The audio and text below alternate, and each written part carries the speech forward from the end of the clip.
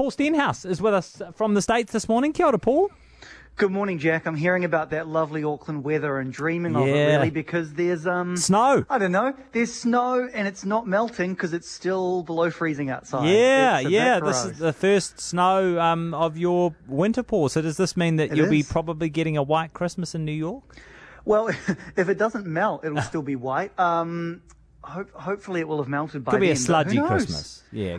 That's the thing. People think snow must be so beautiful in New York City. Oh, it's so romantic. And maybe it is when it's falling, but then it turns and piles up on the trash and it's just awful. Yeah. Never mind. Well, hang in there, Paul. We're thinking of you. I'm sure you'll be able to enjoy a few Christmas treats nonetheless.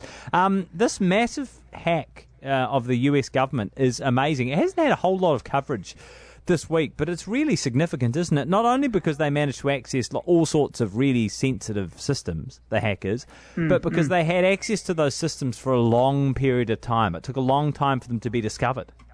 Yeah, since March, which is just wild, really.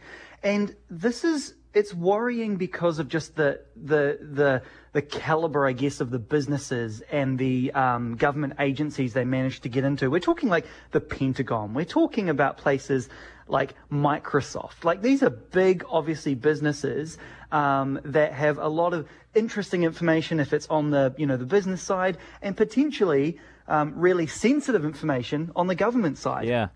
It happened in a really interesting way. So the best way to think of this is this attack didn't come in through the front door. They didn't just pummel the systems of the government or any of these businesses. What they did is they found a way into a piece of software that a lot of these companies and government agencies use to manage their networks. And so they basically embedded their malicious code into the software of this trusted software. That trusted software was then deployed. No one thought there was anything wrong with it because they thought it was good. And then it was sending back, almost like in camouflage, all of this information. And it's actually there embedded in the kind of like infrastructure of the network, if you will. And a lot of times this software actually has sort of admin credentials so that it can do the things that it does. It's the software designed to manage networks and configure networks and things like this. So it needs a lot of access. And so for them to have infiltrated that and be sending data back, potentially since March, is really worrying. And President Donald Trump, he's got 30, 40-something days left to go, whatever it is, he hasn't said anything about it. Yeah. And because Russia could be, according to US intelligence, behind this, that rings some alarm bells. But Joe Biden, incoming president-elect, he says that he's going to have to, we're going to have to do something about this, and it's going to be just another thing for him to deal with as he begins in 2021. Yeah, it's amazing, isn't it? Like, you have to. I'm not advocating for hacking, but it's a very clever hack, right? Oh, unbelievably sophisticated. Yeah. And very, very calculated and very. Donald Trump had that great quote where he was like, the election or the last election was hacked from a man in his basement kind of thing. This is not man in basement material. This is nation state, as they say. Yeah. Very sophisticated and very troubling. And of course, we're not really going to find out a whole lot of information about it because they won't want anyone to know how deep this has gone. The other thing is that we never talk about with these things is that, America has to be careful in the way it criticizes people, doesn't it? Because the Americans do this to everyone else. It's ludicrous to think that the Americans aren't hacking other nation states all the time. Don't even start me on election misinformation. Exactly. Dropping pamphlets in South America and where do we begin?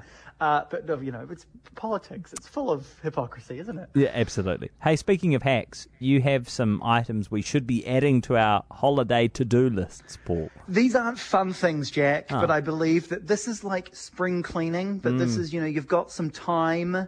These are some kind of, summer cleaning things you might want to be doing with all of your technology. Because the thing that we're really bad about, a lot of us, is our passwords. We reuse them. They're not very strong.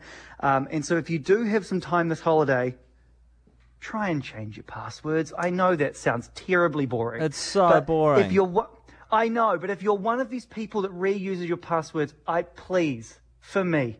Can you at least have 3 passwords? One for your email would be great.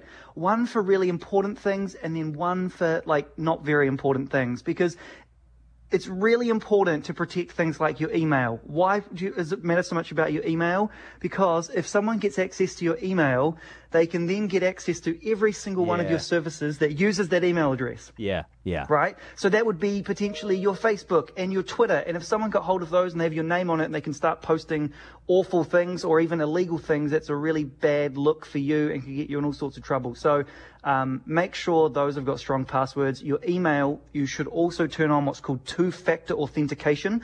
That's like with the bank so when you have to put in the extra. Paul. Oh, it's so annoying. But Jack, you don't need to. You can get your own devices. You want to make sure they are the ones that can remember.